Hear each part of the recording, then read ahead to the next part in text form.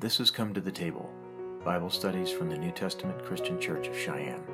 These studies are presented every Tuesday night at 7 p.m. at our church at 3800 East Pershing Boulevard in Cheyenne, Wyoming. If you'd like to contribute to these studies, you can make a donation at www.myntcc.org/CheyenneWY-giving. Matthew chapter 6. Now, we've already concluded, as of last week, we concluded the teachings on eye service.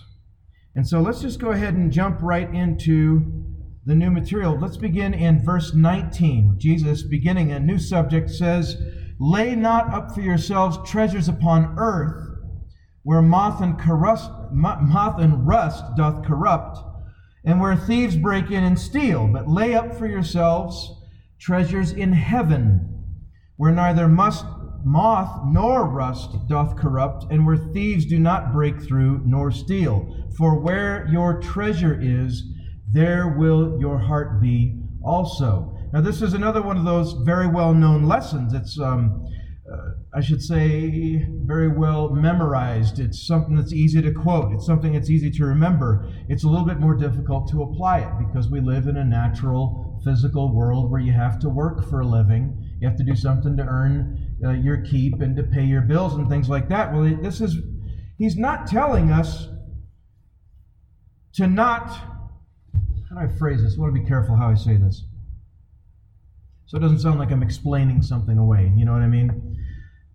He's not telling us not to earn. He's not telling us not to save. He's not telling us not to be wise.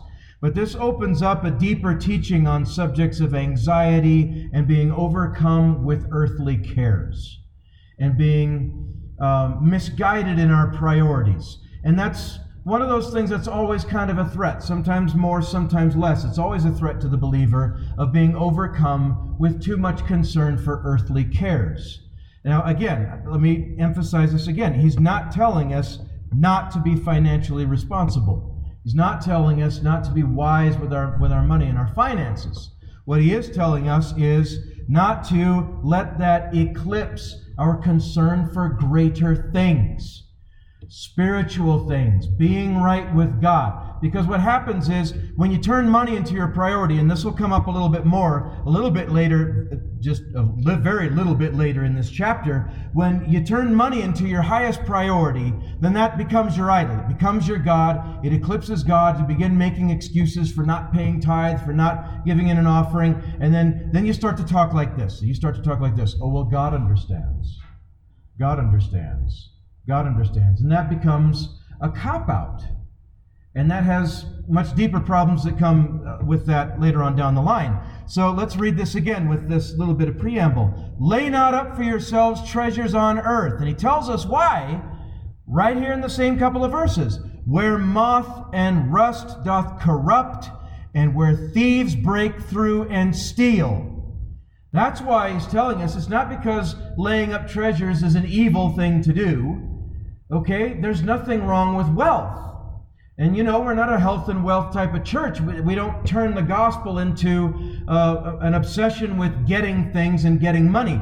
But there's that misconception that comes into the mind of some believers that it's like the road is crowned and we just have this natural inclination to drive off into one ditch of extremism or the other ditch of extremism. Into thinking that Christianity is Christianity is gain when it's not. It's not about stuff that we can get, or into thinking that poverty is somehow virtuous. We covered this earlier in the book of Matthew in our red letter teachings. He says, "Lay not up for yourselves treasures upon earth." Why? Because moth and rust can corrupt them, and because thieves can break in and steal. Thieves can hack. We were just talking about that. Thieves can cause all kinds of problems. But lay up for yourselves treasures in heaven. Why? Because neither moth nor rust doth corrupt, and thieves can't break through and steal what you lay up in heaven. And it's a whole different kind of treasure that he's talking about. It's an entirely different kind of wealth that he's talking about. And we know that. That's not a revelation there. You can't send your paycheck or your 401k up into the kingdom of heaven and then count on that being safe. It doesn't work. It doesn't work. Spiritual treasures are fundamentally different than earthly treasures. Spiritual treasures are the safest kind of things in the world, the safest kind of treasures in the world. Now, no, you can't use them to pay your mortgage directly. Well, what are examples of spiritual treasures? Well, I think you could make a case for, any kind of the fruit of the Spirit, any kind of a practiced, exercised virtue when done so with a pure heart. I would think that could be considered a spiritual treasure because there's reward for such things. There is. It's not why we do them, but we're not going to shirk that or forsake that reward, and we're not going to back down from talking about it because Jesus made it very clear. And the apostles made it clear. There is reward in heaven for good deeds well done with a pure heart, not a greedy heart. And again, that sort of teaching is directed at believers, not at those that are trying to do good things to earn a place in heaven, because that doesn't work. We've covered that many, many times. We understand it. But spiritual treasures. Well, what's another example of a spiritual treasure? Now, this might sound trite's not the right word. This might sound like a cliche, but faith really is a spiritual treasure. Think about it. If you think about it, faith is the currency of heaven. At least I've always thought of it that way. It's the currency of heaven. It's the thing which moves the hand of God. When you believe and stand upon those beliefs and let that belief influence the way that you live, as we often try to reinforce, to keep that connection between belief and action connected, intact, so that we're not just professors, so that we are, as James said, to be doers of the word. Well, faith is very much a spiritual treasure, because when you have faith in God, then you have no worries that your needs will be met. And there's more to come on this in tonight's Bible study. You've got no worries or fears whatsoever that your needs will be met, because you know that God has you in His hand. And you know that He has your situation under control. And He wants us to be that way. When He tells us to cast our cares upon Him because He cares for us, He means that quite literally.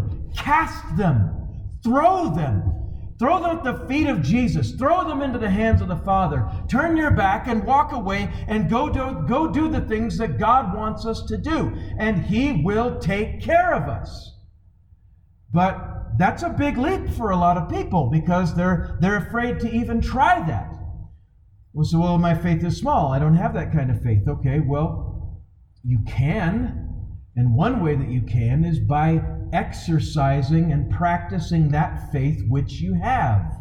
And there's messages preached on this sort of thing. The law of increasing returns. The more that you use, the more that you get back. Imagine going to a gas tank and filling up your car and then driving for a few miles, and then it turns out you've got more gasoline than when you started.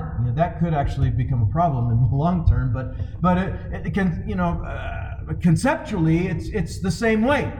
The more you exercise your muscles, the greater muscle mass you have and the more efficient that it is, the stronger you become. Faith is the same way. And so faith could be argued, you could argue that it is very much a spiritual treasure. Lay up for yourselves treasures in heaven, where neither moth nor rust doth corrupt, and where thieves do not break through nor steal. And then he gives us the reason, the ultimate reason for it, for where your treasure is, there will your heart be also. That's why. That's why. Now, to a Bible-believing, God-fearing, Holy Spirit-filled, born-again Christian, I know I put a lot of qualifiers in there, but to a genuine Christian, well, they're going to watch themselves and not let their hearts get fixed upon earthly treasures anyway, whether they're millionaires or whether they're poor. But this teaching, you have to remember who Jesus was teaching. He was teaching unsaved Jews.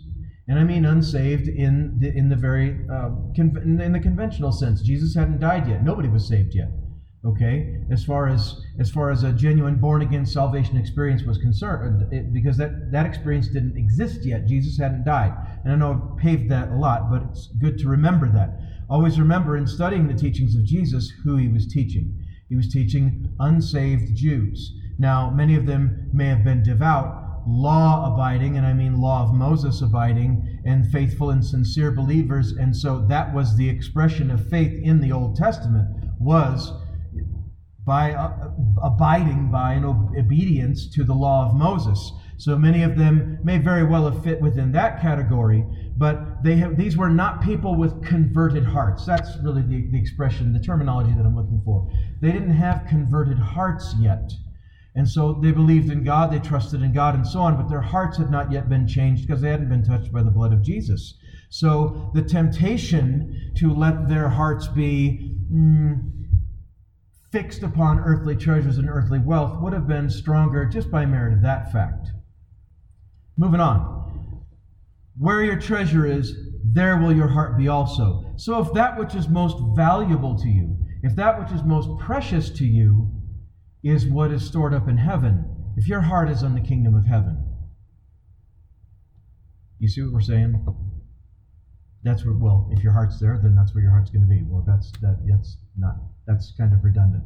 If your treasure is there, if that which you most value is there, as opposed to in this life, then your heart is going to be there, as opposed to this life. I remember a writer talking about a person gaining the sensation that he was really finding his place in the world, when really the world was finding its place in him. It ties directly into this. Where is our heart fixed on? What is our heart most thoroughly fixed upon and attached to? Is it the junk of this life? And ultimately, it is junk.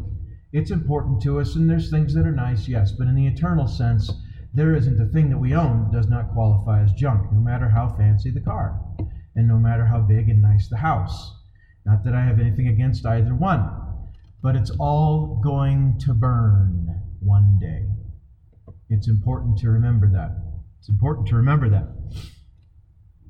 So where should my heart be? Fixed on things above. Fixed on God, fixed on the kingdom of God, fixed on the things of God. Verse 22. The light of the body is the eye. If therefore thine eye be single, thy whole body shall be full of light. But if thine eye be evil, thine whole body shall be full of darkness. If therefore the light that is in thee be darkness, how great is that darkness? All right, now that might sound a little bit confusing, but it's a simple lesson in, I want to use the word dichotomy, but I don't think I have that quite down quite enough or quite right. So it's a simple contrast in light and dark. The light of the body is the eye. If therefore thine eye be single, thine whole body shall be full of light.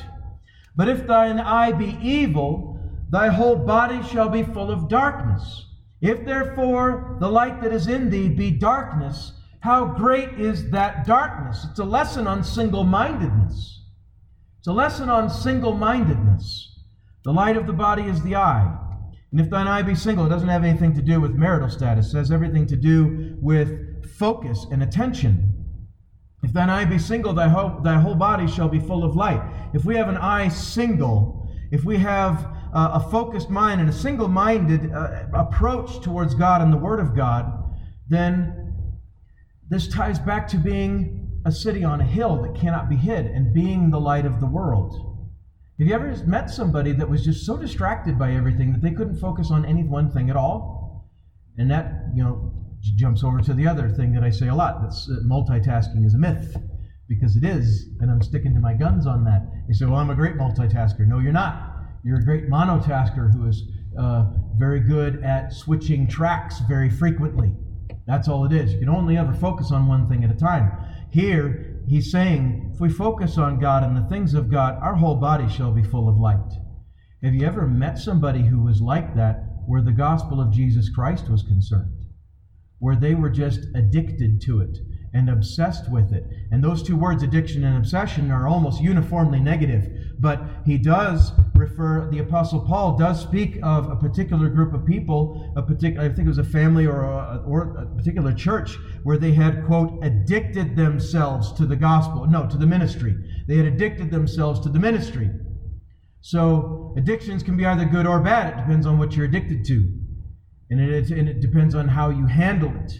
So to be addicted to things pertaining to God can be very, very good, because it'll make your eyes single, and it'll make your focus very, very tight, very intense. And people will notice that. There's so much that can be extracted from these lessons as far as how people can be influenced by our relationship with God, and how people can be influenced for the good by our relationship with God if we'll cultivate it the way that it ought to be. And I'm not saying that, to the neglect of the necessities of the body.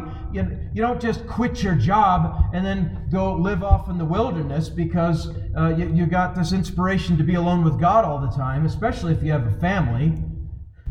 And I say that because that was a real problem a long time ago. What we know of today is monasticism. This is just a quick rabbit trail into some church history. The monastic orders had their roots in what was called monachism. And monachism was people just casting off society and launching out into the wilderness, out into the desert, and out into the wherever it was, depending on where they lived, to just be hermits, to be religious hermits, and just be alone with God and be spiritual, because it didn't take a whole lot to do that. Especially in those days, people were a lot more self-sufficient. They were a lot more self-sufficient. They know things that have been forgotten in developed countries now. But they would go out and do that and just live alone, and then just claim that they were being a religious hermit or whatever. And it actually became a problem. You may not realize this, but it became a huge problem in the Roman Empire. So much so that the emperor at that time actually had to pass a law, make a decree, and say, if you've got a wife and kids that you've bailed out on so that you can go be a hermit, they would be dragged by force back to their homes and their families. So, man, where did all this come from? Being single-minded. It's good to be single-minded. God will focus your single-mindedness in a good way, in a correct approach, so that you're not neglectful of things that we're responsible for. Husbands, you have an irrevocable, irreversible responsibility to the woman that you're married to. You have to provide for them. Wives, likewise, you have the same kind of responsibility for your husband, same permanent responsibility toward your husband, to help him, be with him, okay? Children, likewise, responsibilities to their parents. Parents, responsibilities to their children. There are responsibilities that come in this life that we can't just abandon. But God makes a way for us to fulfill those responsibilities and still be single-minded in our approach to the gospel and in our service to God. And hopefully this will come up in our first School of Virtue class that we're planning for probably next week, if I'm able to get it all put together in time, because it's going to be about marriages. It's going to be about marriages because so few people really know how to be married nowadays. And I know we keep saying that, but if you'll notice, and I know, it's not such a short rabbit trail, if you'll notice in Paul's teachings on the subject of marriage and on Jesus' teachings on the subject of marriage, that there's a Christian way to do anything that is not wrong, okay? I have to put that qualifier in there because there are lots of things that a person can do that are just plain wrong. There's no right way to do a wrong thing.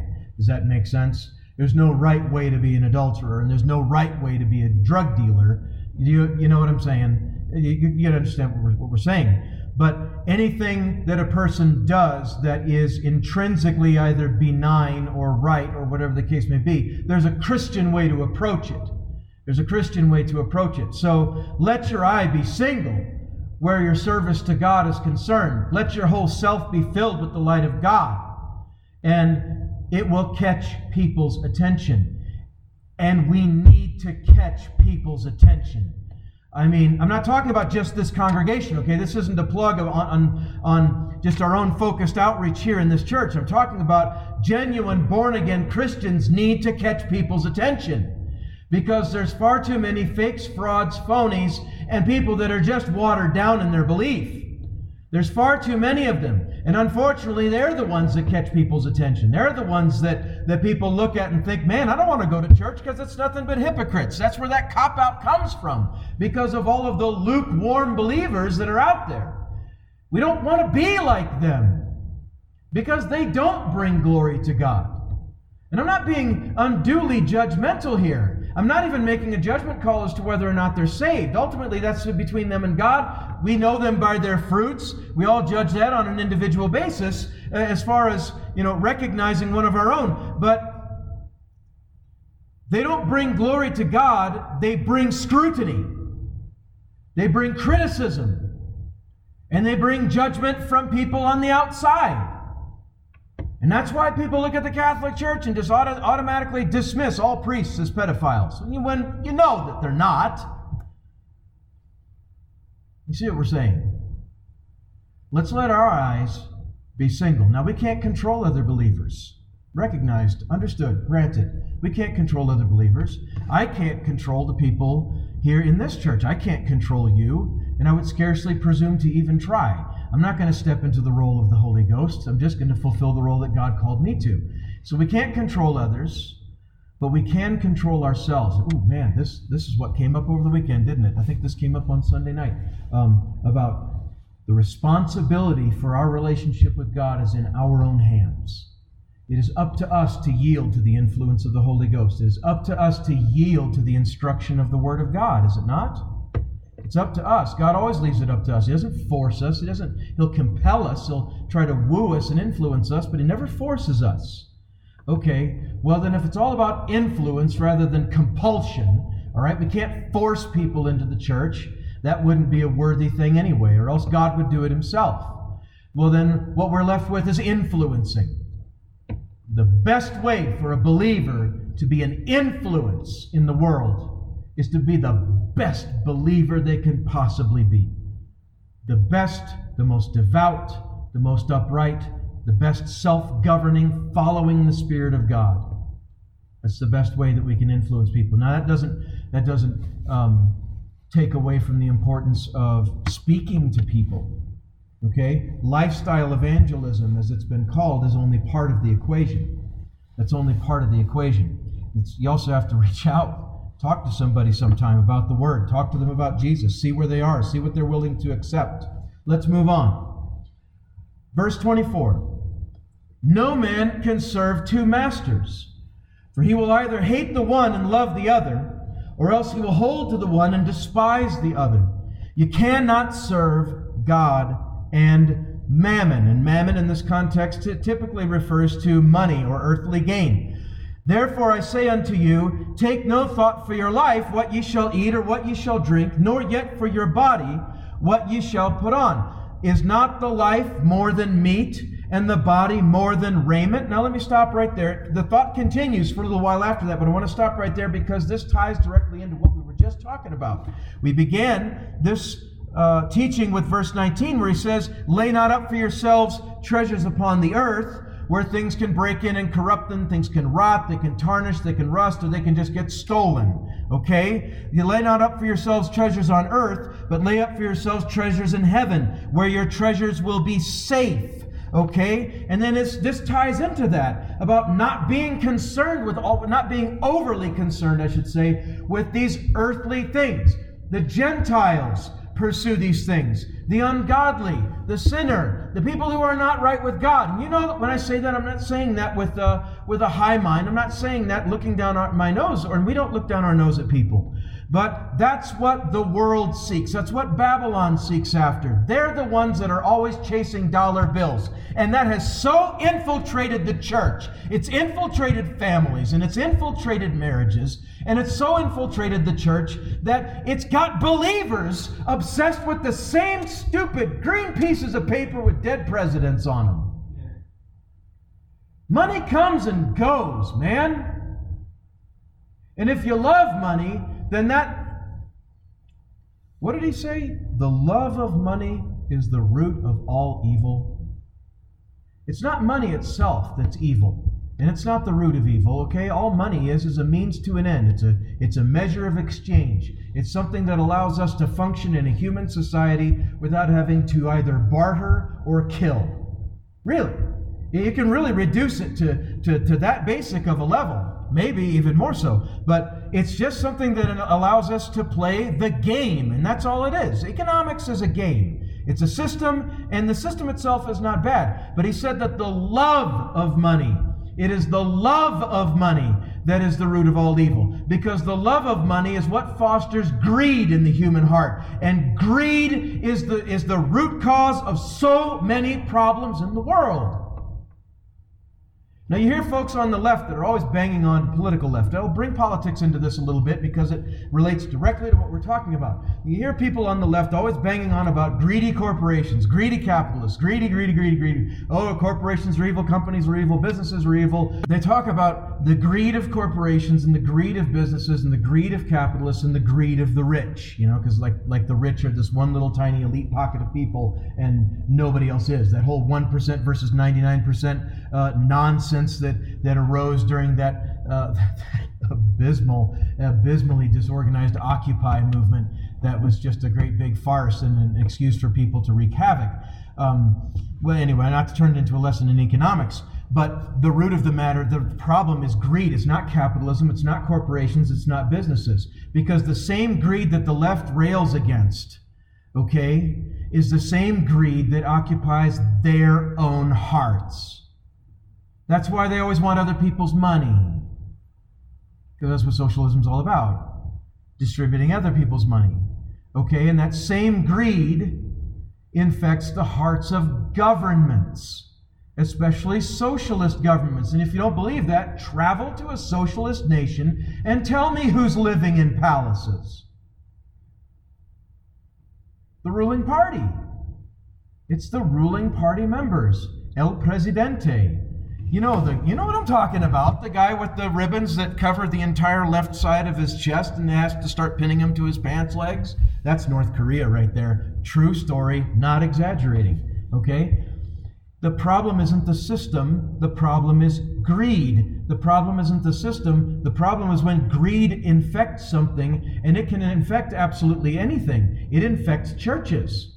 That's what we call money churches, where they're always preaching about money. Give more. Give till it hurts. Give till it hurts. Just give more. You didn't give enough. Send the offering basket around a second time during the same service. I've heard of people doing that. They did that in the South a lot. I don't know if they still do. I escaped from that part of the country a long time ago. Praise God. Anyway, the point is greed, and that's Jesus' lesson here. No man can serve two masters. No man can serve two masters, for he will either hate the one and love the other, or else he'll hold to the one and then despise the other. You cannot serve God and money. You can't serve God and money. Money is supposed to be your servant. You're not supposed to serve it.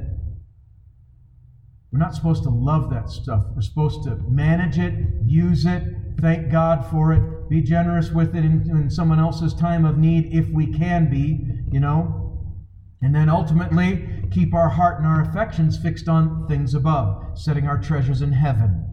Setting our treasures in heaven.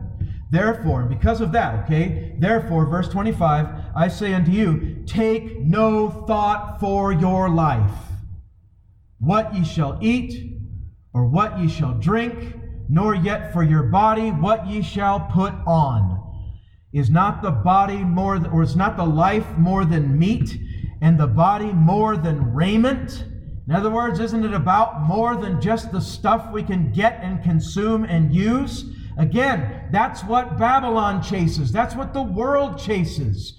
We, as believers and children of the Most High God, we're supposed to have better, higher, nobler priorities than these things. We've got to, or we'll fall into the same trap of bad priorities that so many of them are in. And even if they're in their pursuit of these priorities, even if they achieve and attain and prosper and all of that, and they're the ones living in the mansion up on the north end, or they're the ones that have a 4-car garage or more, with all 4 cars filled, or all 4 bays filled, even if they gain the world, Jesus said, or like Jesus said, even if they gain the whole world but then lose their own soul, what have they profited? And in a materialist-driven society, in a capitalist society, any society at all, it's not just in capitalism. Capitalism is the greatest, man, because it rewards effort. Typically, where the system isn't being rigged by those in power, I'm not talking about the rich, I'm talking about those who occupy positions of elected power and things like that. But in any kind of system at all, whether it's capitalist, whether it's socialist, whether it's somewhere in the middle, whether it's a monarchy, whether it's some combination of those, greed, the danger of greed is in every single one of those, and it can infect any of those, and it can infect any heart that sets its affections on the wrong things. Have you ever been greedy in your life? I'm not asking for a show of hands, just answer that in your heart. Have you ever been greedy or covetous at all in your life? Been driven by a compulsion to earn or to have or to own or to buy or anything like that? And those are very real compulsions. And if you've ever heard of people that they call them shopaholics. It's kind of a tongue-in-cheek term, but it can become a very real addiction. There is an addiction to going and spending money and buying things and bringing them home because it provides a false sense of fulfillment. We can't allow ourselves to be trapped by that kind of compulsion. We can't allow ourselves to become driven by the ownership of things and the spending of money and be seduced by the love of money. We can't. If we do that, then the love of God has either started to ebb or has already gone out. And we've got to recover that. Set our hearts on things above. Set our hearts on things above. And there's a verse that I want to get to that really nails that in place before we dismiss. I've already burned up our time on this, but he says, verse 26, "Behold the fowls of the air, for they sow not, neither do they reap, nor gather into barns, yet your heavenly Father feedeth them. Are ye not much better than they?" God takes care of the beasts of the field. He's going to take care of us. He'll take care of you. He'll open doors of opportunity. He'll bring blessings your way that you never even saw coming. It happens. It happens. It happens. And it happens over and over again. So he gives us an example from nature there. And then he goes on in verse 27. "Which of you, by taking thought, can add 1 cubit unto his stature? And why take ye thought for raiment? Consider the lilies of the field, how they grow. They toil not, neither do they spin. And yet I say unto you, that even Solomon in all his glory was not arrayed like one of these." Man, that really puts it in perspective. That really puts it in perspective. The teaching here is very clear to us. Don't worry about it. That's the takeaway from this whole thing, from this whole, from verse 19 forward. The takeaway is don't worry about it. God has it covered. God will take care of you. Just trust Him, which is belief. That's believing on the Lord Jesus Christ, is trusting in the Lord Jesus Christ. To believe upon God is to trust upon God. Those two are ultimately, they're not really separable. The one leads into the other, and then you have them both, and they're intertwined for life. See, it's don't worry about it. Don't worry about it. "Wherefore," verse 30, "if God so clothe the grass of the field, which today is, and tomorrow is cast into the oven, shall He not much more clothe you, O ye of little faith?" And there's a lot that we can pull out of this, not just the teaching to lay our concerns and cast our cares upon God, but he's also making a clear distinction that there is an intrinsic worth to humankind that is far greater than the beasts of the field. Okay, so for all you PETA members that are out there, he said, jokingly, I don't think anybody here is really involved in that. For all of you animal rights activists out there, God counts human beings as far more valuable. Now that, again, that doesn't not to promote going into any ditch of extremism, okay? It doesn't mean that we should just go out and kill all of an entire species and make it extinct. There's such a thing as being a great waster, okay? It's not to say that sort of thing is justified, but God counts us as being vastly more valuable than the beasts of the field or the fowls of the air. And if God takes care of them when they live and die, and God takes care of the grass of the field and the flowers and the lilies of the field, then he says all of this to adjust and calibrate our own perspective on our own intrinsic worth as human beings. God values us because we and we alone are made in his image. The angels can't even claim that. We alone are made in the image of God. Something to consider, something to remember. Verse 31, therefore take no thought, saying, what shall we eat? Or what shall we drink? Or wherewithal shall we be clothed?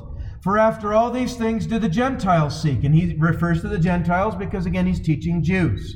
And he's drawing that line of contrast, that line of separation between the Jews and the Gentiles, which was still very much in place at this time, or at that time, excuse me. For your heavenly Father knoweth that ye have need of all these things. But, and this is the biggest part of the lesson, seek ye first the kingdom of God and his righteousness, and all these things shall be added unto you. Take no thought, therefore. Take therefore no thought for the morrow. For the morrow shall take thought for the things of itself. Sufficient unto the day is the evil thereof. So you can take 33 and verse 34 together, but let's focus on verse 33 for a moment. Seek ye first the kingdom of God. So he's told us what not to do. This is very much Jesus' teaching style throughout the Sermon on the Mount. He tells us what not to do, but then he makes sure that we understand what we ought to do. Not just what we shouldn't do. He fills in that void, that vacuum, with then what we ought to do. Take no thought for what we should eat. Take no thought for what we should drink. Take no thought for what we should wear. In other words, take no thought for the cares of this life. Don't let them consume you. He really wants us to be, and I'm going to use the word, although it's slightly misleading, but I'll flip it around then so it clarifies it. He really wants us to be carefree, or free of care. The word carefree in the English language, or the phrase carefree, sort of implies a carelessness, a happy-go-lucky, sort of naive, childish carelessness, and that's not really what he's promoting. He means free of care, free of worry, free of anxiety, because those things are the opposite of being full of faith and of trusting in God. A person who trusts God implicitly is pretty carefree. It's pretty free of worry. Now again, that's not to say that they become reckless and irresponsible. It just means we do what we can. And this has been coming up a lot lately. We do what we can as responsible adult Christians, right? And where there's a shortcoming, when we have done all that we can and we can do no more, where our abilities have run out or our resources have run out, God makes up the lack. These windows. I haven't talked about them for a long time. So you got to give me credit. I haven't talked about these windows for a long time. When we first came here, we had the old windows in place. And they were old and they were dry rotted and they really needed to be replaced. But, we had just gotten here. We'd only gotten here about 7 or 8 months prior, 8 or 9 months prior. And the resources weren't really there to remove 10 windows and install 20, because you're looking at 20 of them. 20 of them in 10 openings. Well, we did what we could, and God blessed and made up the lack. And we were able to replace every single one of these things. And I still like them very much. Now I'll go a few more weeks maybe without mentioning them.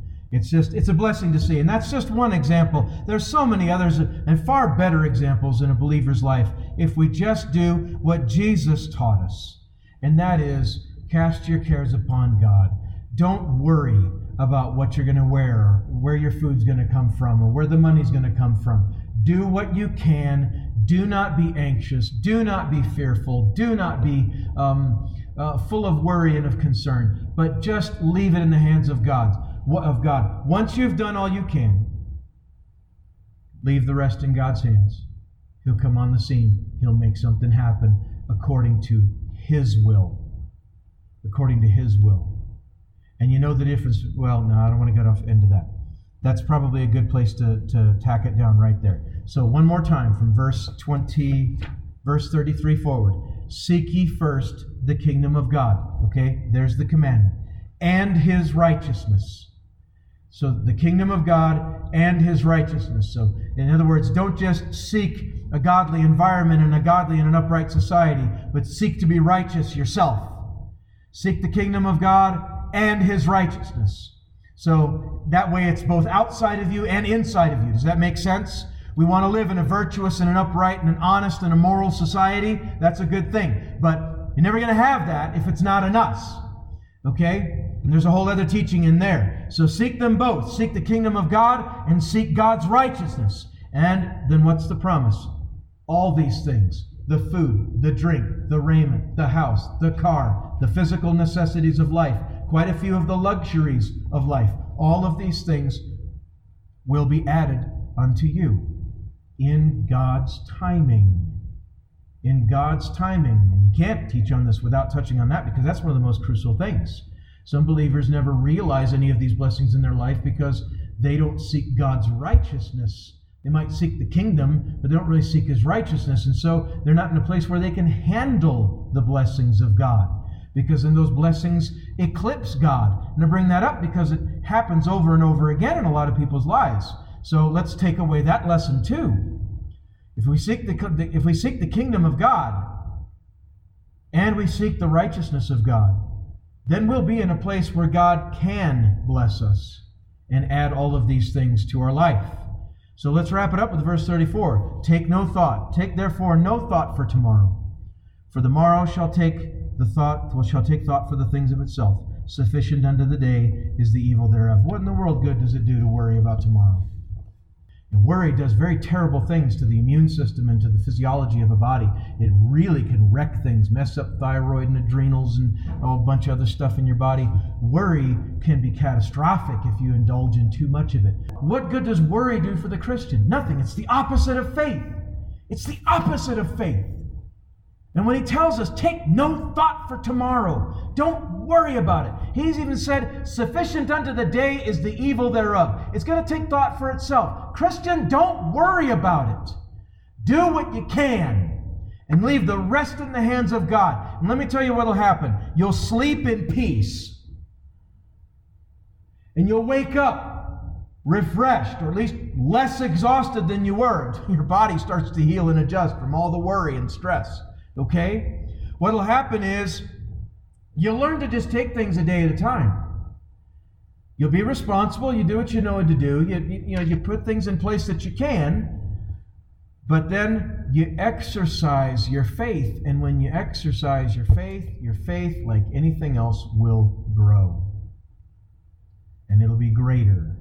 And then it'll be greater. Don't worry about it. Just be right, trust God, and then sit back and watch Him bless. I dare you to try it, if it's not something you're doing already. But let's go ahead and stop it there. We'll pick it up next week, next week, Lord willing, in chapter 7. Begins with that famous verse, judge not that ye be not judged. And we're going to take that. We're going to have fun with that. Thank you for listening to Come to the Table, Bible studies from the New Testament Christian Church of Cheyenne. Included in these presentations are red letter studies on the life and teachings of our Lord Jesus Christ, historical studies on the Old Testament, topical studies on biblical doctrines, and practical studies on Christian life. If you enjoyed this presentation, you can support our efforts by contributing at www.myntcc.org/CheyenneWY-giving.